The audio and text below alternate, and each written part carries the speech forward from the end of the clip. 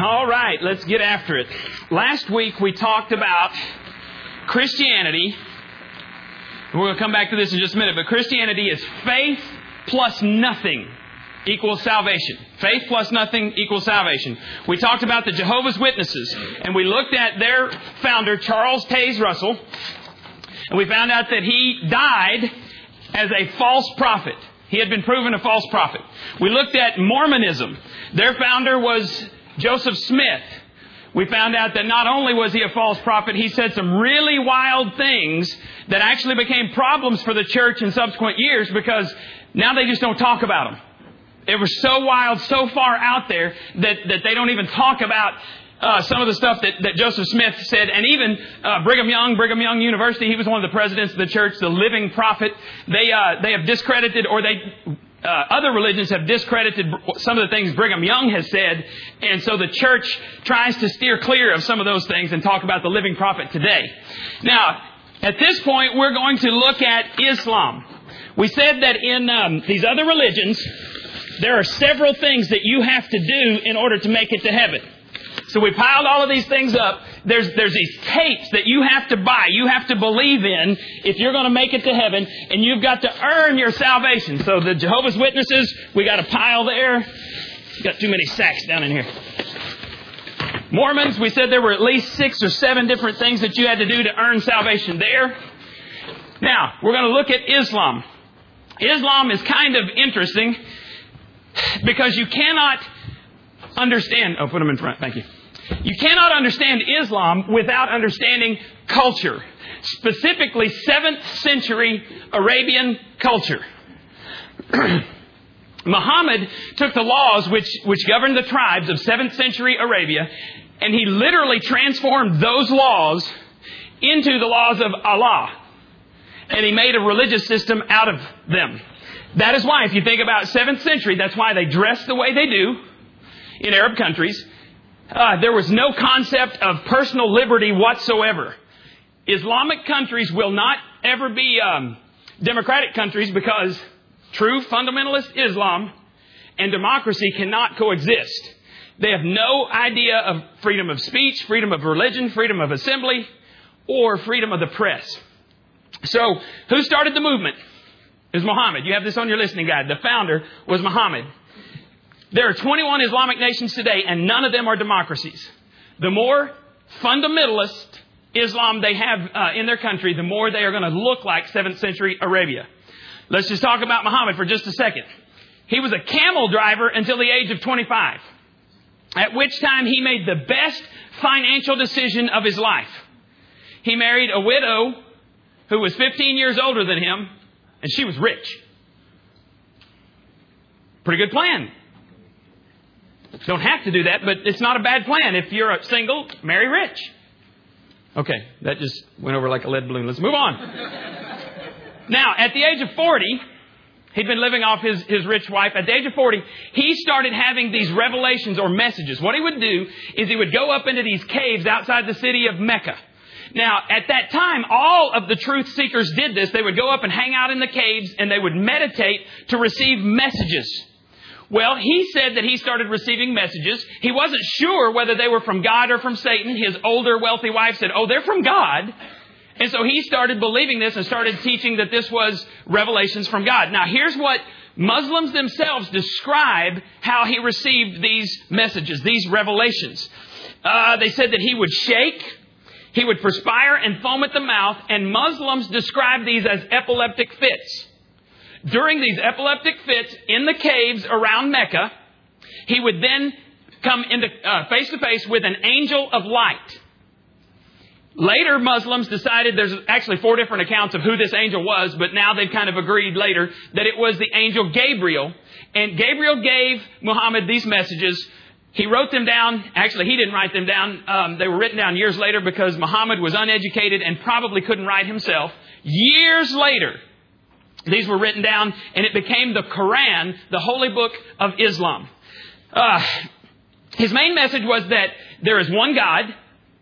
And as Christians, we agree there is one God, but that's kind of the only place we agree with them. Because this one God, and you'll see in just a minute, that he's very different from the God that Christians serve. This one God was very distant and people were his slaves. That's where you get the idea. The term Islam means submission. And then when you say that someone is of the Muslim faith, Muslim means one who submits. And so if you are a slave of God, your only option is to obey that God. Now, at first, Muhammad tried to appeal to both Jews and Christians because they were both thriving in his area at the time in Arabia, 7th century. So he called himself a prophet to appeal to the Old Testament Jews because prophets came, so he called himself a prophet. The Christians, though, they were in tune with the New Testament, which was when Jesus revealed himself. And so he called himself an apostle to try to reach out to them.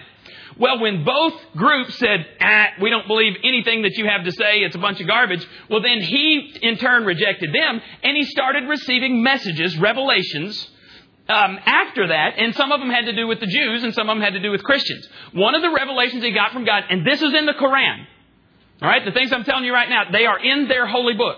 One of them was, the revelation was, as caravans are traveling through Arabia, you are to loot and steal from them, and it's okay if you kill them. So as they came through, they'd see somebody, they would go kill all the men, take all of their riches, and that was okay because Allah wills it. When it comes to Jews, one time he had 1,000 Jewish men brought before him, and he had them beheaded because Allah wills it. Seems like a very convenient thing if you are wanting to rule a certain area to have messages that come from Allah, and your only option is to submit, to obey those messages. So in the Quran and in Muslim history, we have recorded that Muhammad was involved in 66 different battles and he killed tens of thousands of people. All right, now that's the founder. What do they believe about heaven? Well, there are 5 pillars of the faith. And these are on your listening guide as well. The first is reciting the creed. And you may have heard the term the Shahada. That's the creed. And here's what they have to say several times during the day. There is only one God, Allah, and Muhammad is his prophet. Now, you don't just recite this once. You recite this constantly throughout the day. One God, and Muhammad is his prophet. The second pillar is the 5 daily prayers. And I'm going to go ahead and put 5 of them out here because there are 17 different prescribed prayers that you have to pray through 5 different times during the day. You have to go through a ceremonial washing before you are prepared to pray.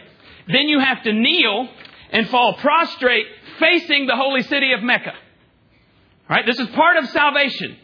This is not just part of the belief system. This is part of how you get to heaven. All right, there's a third pillar. The third is almsgiving. Now, the cynics among you are saying, yeah, it always comes down to money. All these religious people, always come down to money. Well, what they are required to do is give 2.5% of their estate to charitable contributions. And some of you are going, wow, that's better than Christianity. We talk about 10%. But okay, just 2.5% there. Now, you've probably heard about the next one, which is fasting. And y'all remember when Hakeem Olajuwon played for Houston? In the 9th month of the lunar calendar, Islamic lunar calendar, there is a month called Ramadan. And it is a fast where the whole month, a good Muslim will refrain from food, drink, and sexual relations from sun up till sundown. After sundown, watch out. Actually, there are many Muslims who will get up very early in the morning so that they can eat and sustain themselves during the day, or they wait until the daylight hours are over and then have a good time. Number 5, the 5th pillar. This one is called pilgrimage. You are expected at least once during your lifetime, no matter what your financial status is, you're expected to travel to the holy city of Mecca. Now, go back to 7th century Arabia, and you can see how this would be a financial boon for the folks, the business folks in Mecca, right? The religious system, you've got a whole bunch of folks, and this is actually the fastest growing religion in the world. Like 800 million Muslims. You're required one time, at least during your lifetime, to go to Mecca. Now, if you do all of this stuff, you might get to heaven. Because only Allah knows. And only Allah decides who goes to heaven. Now, there is one more, and you've heard of this one. This used to be required. It has mellowed some, and now actually it's coming back. It's called jihad. Anybody heard that term? Jihad is holy war. Now, the early converts in Muhammad's time and immediately following that, they believed that they were duty-bound to Allah to murder anyone who would not accept the Muslim faith, the submission to the one true God. Now, let's look very quickly at 6 beliefs. One is that there's only one God named Allah. Now, there are 3 world religions that practice monotheism. Mono means one God. Those 3 world religions are Christianity, Judaism, and Muslims. However, even though they started off with monotheism, if you go to the Quran and you begin to read it, you'll see that there are multiplicities of gods. And actually, Allah started as a tribal God. Every tribe that existed at that time had their own God. They had symbols of their own God. The symbol for Allah was this black stone that was probably a meteorite, and the crescent moon. So Allah started off as the moon god that fell to earth as this stone. And you'll see in Islam, if you study any of it, that they actually have the stone. It's in the holy city of Mecca. It's not in very good shape because things have happened to it through the years, but it's enshrined. And you also see the crescent moon all the time. That's where all that comes from. That was the tribal god of Muhammad in the 7th century. Again, it's just imposed upon this century. Now, the God of Judaism and the God of Christianity are the same God. The God of the Muslims is a different God. Second thing is angels. Angels are servants of God, and they all have different ranks. And Gabriel, the one who supposedly appeared to Muhammad, he has the highest rank. Now, here's where it's interesting. Muslims believe that every Muslim has 2 recording angels that follow them around. We actually talked about doing a video of this. It would have been funny. 2 angels. One angel records your good deeds.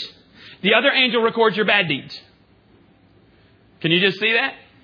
There's all kinds of possibilities for that video. Now, the third thing then is holy books. The Quran is the holiest book of Islam, and it's the final revelation of God to man, and it's higher than everything else. They believe in the Bible, but they believe that Christians have corrupted the Bible, so they won't talk to you about your version of the Bible.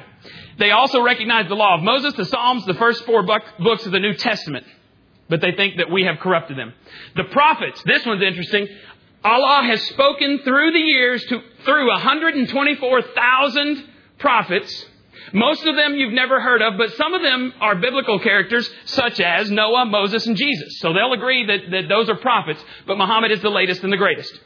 Number 5 is they believe in predestination. All things, here's where we differ with them, all things, both good and evil, come from Allah. And you don't question it. Christians don't believe that.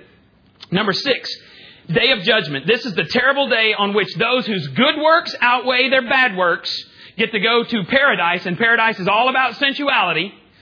And really it's more focused on men than it is on women, because you get the perpetual virgins in your sensual paradise. But woe to you if your bad works outweigh your good works, because you get judged and thrown into a place called hell. Now, let's look at the major differences. Allah versus God. Muslims believe that Allah is distant and He is virtually unknowable. Really, He's not even interested in you. They teach that you and I are really good and we just have to work to overcome our sins. But the God of the Bible, Psalm 68:5 says, a father to the fatherless, a defender of widows is God in His holy dwelling. If you don't have a father, you know that this is very personal to you, this verse. God will be my father. And He's not talking about the workaholic father that is so prevalent in America. He will be a father to the fatherless, a defender of the widows. That's the God of the Bible, not some distant holy person that doesn't want to know you. James 1:27 says, pure and lasting religion in the sight of God our Father means that we must care for orphans and widows in their troubles and refuse to let the world corrupt us. Again, you see the tenderness of God. He wants the people that can't be defended. He wants Christians to defend them. And God says, I myself will defend them. Not a distant God. Allah The God of Muslims does not love evildoers. The God of the Bible, Romans 5:8. But God showed His great love for us by sending Christ to die for us while we were still sinners. Now, the Muslims say that Allah is neither physical nor spirit. Jesus Christ said, John 4:24, for God is spirit. So those who worship Him must worship Him in spirit and truth. Allah can change His revelations. This is a doctrine called abrogation. I read more about abrogation than I ever care to admit. And here's the gist of it. There are contradictions in the Quran. Major contradictions in the Quran. So the way that they explain that is God changes His mind. He abrogates. So the problem is, what's going to keep God from changing His mind again? Why can't He change? If He's already changed Muhammad's messages, and they are supposedly Muhammad's the latest, greatest prophet ever, he's better than Jesus, then what's going to keep Him to change Him from changing them again? I don't understand it. The Bible says, I, the Lord, do not change. James 1:17, whatever is good and perfect comes to us from God above, who created all heaven's lights. Unlike them, He never changes or casts a shifting shadow. So you got to decide, am I going to believe in the God of the Bible or the God of Muslims from this founder who, when he died, he had 12 wives and 2 concubines. And he had revelations that said he could get rich and take other people's property and wives. Okay, anyway. Jesus, there's a different Jesus. To the Muslim, Jesus is only one of 124,000 prophets, and Muhammad is greater than him. But here from the Quran, again, from their holiest teaching, here's what they say about Jesus. Jesus did miracles. The Quran says Muhammad did not. The Quran says Jesus was sinless. The Quran says Muhammad sinned and needed to be forgiven. The Quran says that Jesus was born of a virgin. Muhammad was not. Jesus did miracles. Muhammad did not. What makes him greater?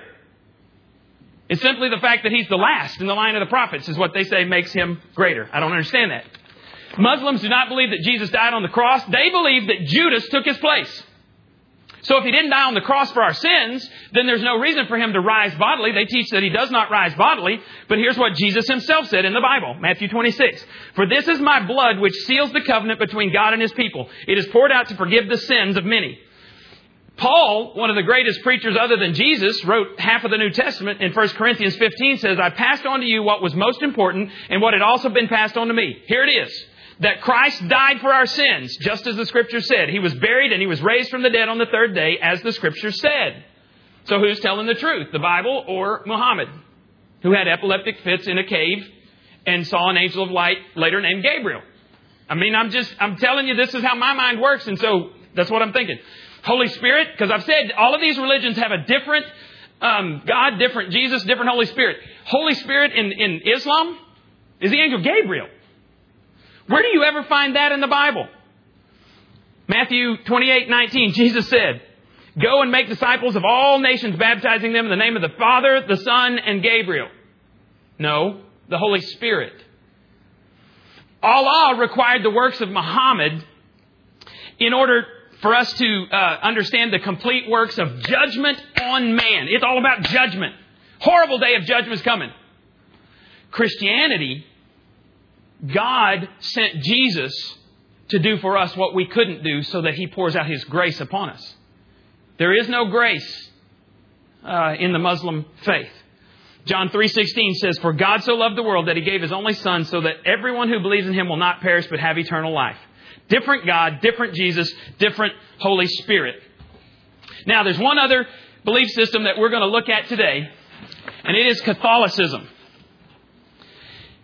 And I just got to say from the get-go, of all the belief systems that we've looked at, Catholics have more in common with us than any other.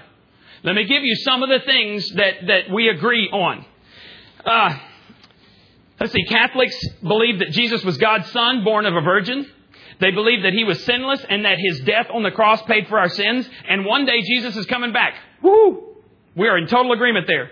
Those are good things. And what that means is there are people in Catholic churches who have put their faith in Jesus Christ alone to save them, who will be in heaven.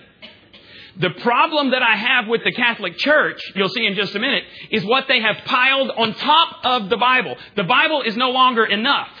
They have piled all of these traditions on, and they have made traditions equal. Many of those traditions are equal with the Bible. And that's where I have a huge problem, because the more you pile on, the more people who do not read the Bible don't understand what is in the Bible and what's not. And in fact, Catholics are never even encouraged to read their Bibles. They're just supposed to put their faith in the Pope and in the Church. Let's look at some of those things very quickly. And in this sense, you can, although there are Christians in Catholicism, I do not believe there are Christians in any of these others, because it's a different Christ. At least this Christ is the same one in Catholicism. Here, I want you to write this down. Here's the formula for Christianity. Faith, F-A-I-T-H, faith plus zero. Nothing. Faith plus zero equals salvation. Every other belief system, it's faith plus stuff. And if you want to be more specific, good works. Good works. Faith plus good works equals salvation. And even in the Catholic Church, that's what they believe. Faith alone is not enough. You must do some good works. Let's look at some of those things. In 1545, Catholics had been around at least 1,200 years by then. In 1545, at the Council of Trent, the Roman Catholic Church declared for the first time that tradition was now to be equal with the Bible. Thinking people will go, that's dangerous. Because what if I come to be Pope, or I come to be on one of these councils, and I decide that I want to do something that benefits me?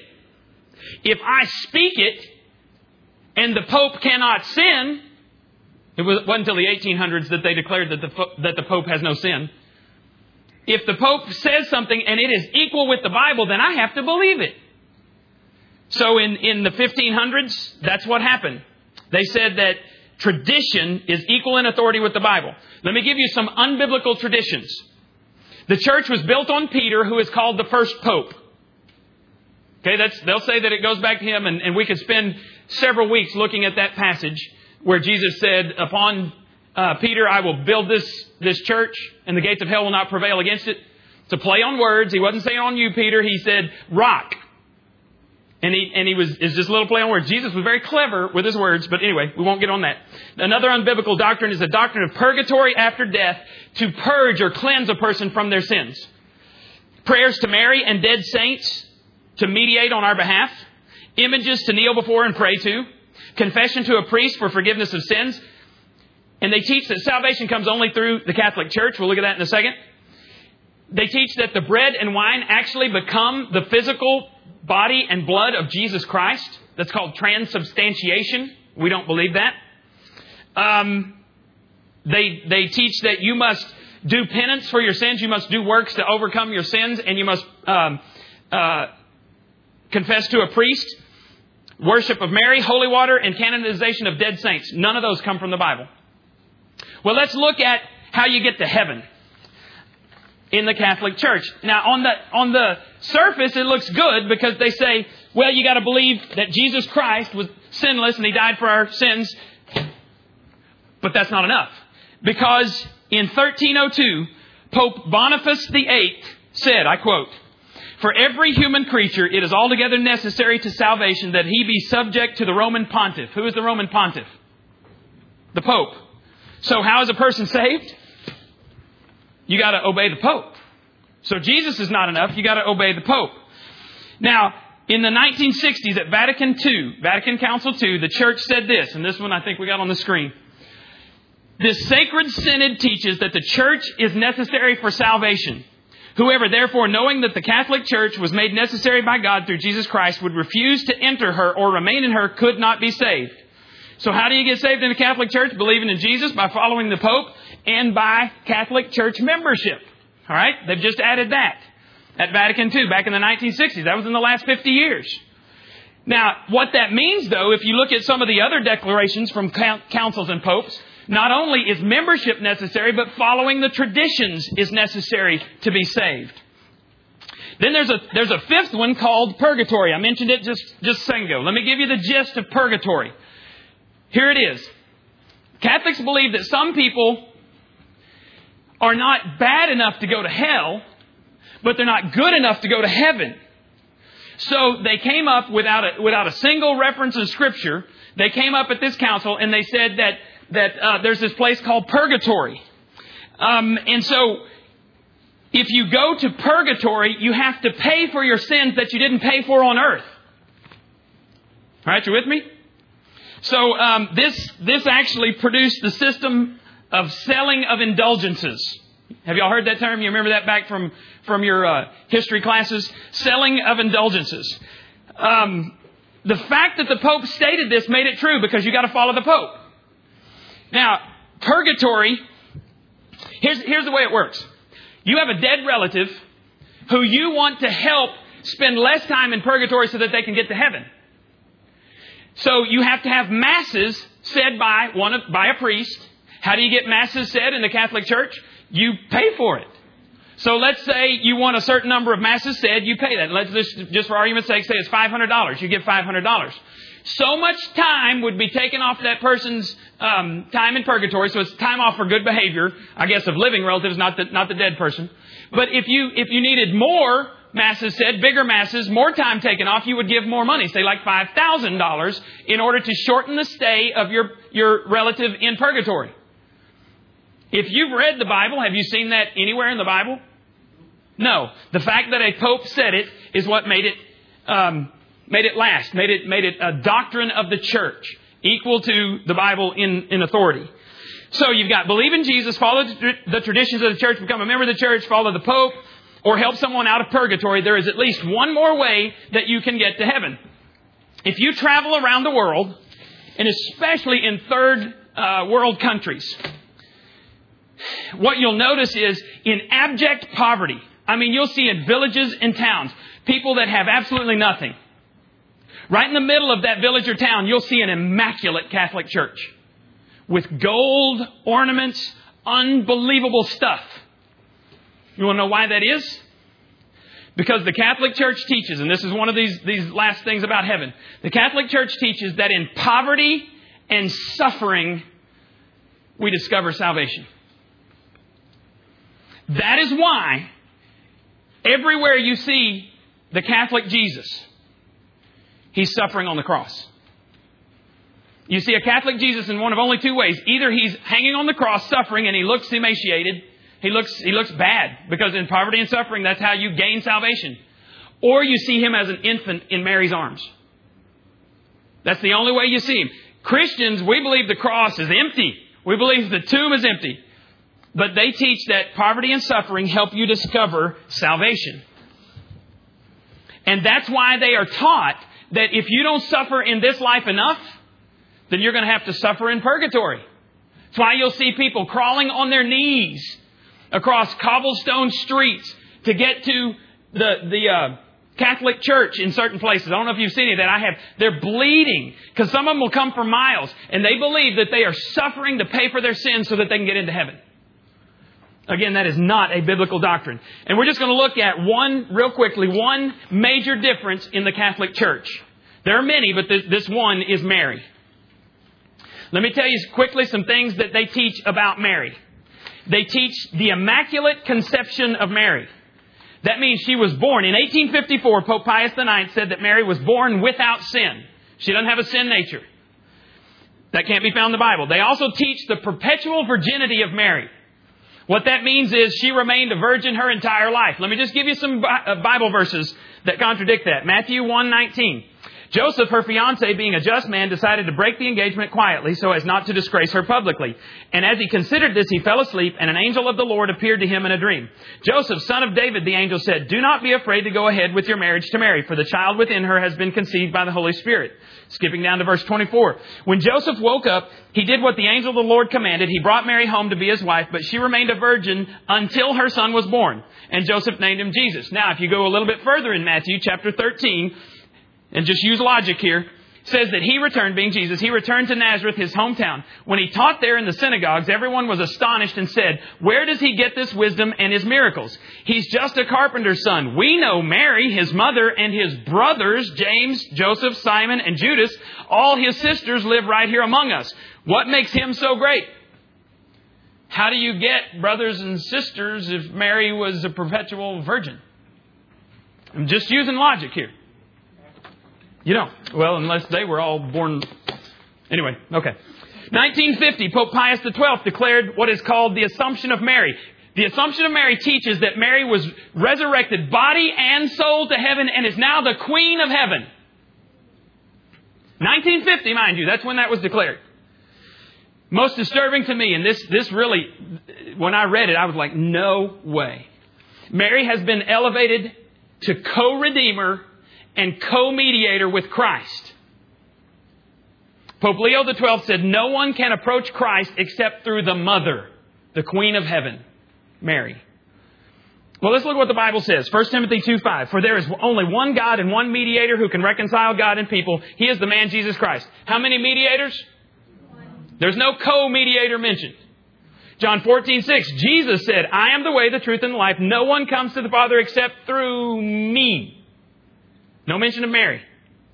Not Mary, not the Pope, not the saints, not the church, not the sacraments, and not the priest. There is one mediator between God and man. His name is Jesus Christ. Peter, the one who knew him the best, who was supposed to be, according to Catholics, the first Pope. Look what he says. Acts chapter 4. There is salvation in no one else. There is no other name in all of heaven for people to call on to save them. Now, if Peter was the first Pope and he was God's voice on earth and the Pope is infallible, then what Peter said should go, right? None of the disciples, Peter, nobody else, none of them ever prayed to Mary, mentioned anything about Mary. Every one of them suffered, and most of them died painful deaths, martyrs' deaths, for believing and teaching publicly that Jesus Christ is the Son of God. He died on the cross to pay for our sins. He rose again on the third day, and we're going to preach that no matter what you do to us, and so people killed him. No mention of Mary. Every belief system that we've looked at so far could have worked for Avis. You know what Avis's theme is? We try harder. You take every one of these belief systems, other than Christianity. Notice this empty spot here? Faith plus nothing equals salvation. But Jehovah's Witnesses, Mormons, Islam, Catholicism, they teach that it's faith plus all this other stuff, good works, will get you to heaven. They ought to have this banner. They ought to wear the button when they get up and do their services. They ought to have the banner on the outside of their church. They ought to have the banner up here at the worship center. We try harder. We serve harder. And we might make it to heaven. But anything that teaches you that faith plus anything equals salvation is an unbiblical doctrine. It's the difference in do versus done. Religion, and these are all religions, and I say this all the time. I hope to just declare it real quickly here, very concisely, the difference between Christianity and religion. These are all religions. Religions are based on what you do. You must do a certain set of things in order to gain salvation. You've got to go through these doctrines. You've got to do these different things. You've got to believe these different things. And that's what religion is spelled, D-O. What you do in order to gain favor from a God who's mad at you. But thankfully, Christianity is spelled done, D-O-N-E.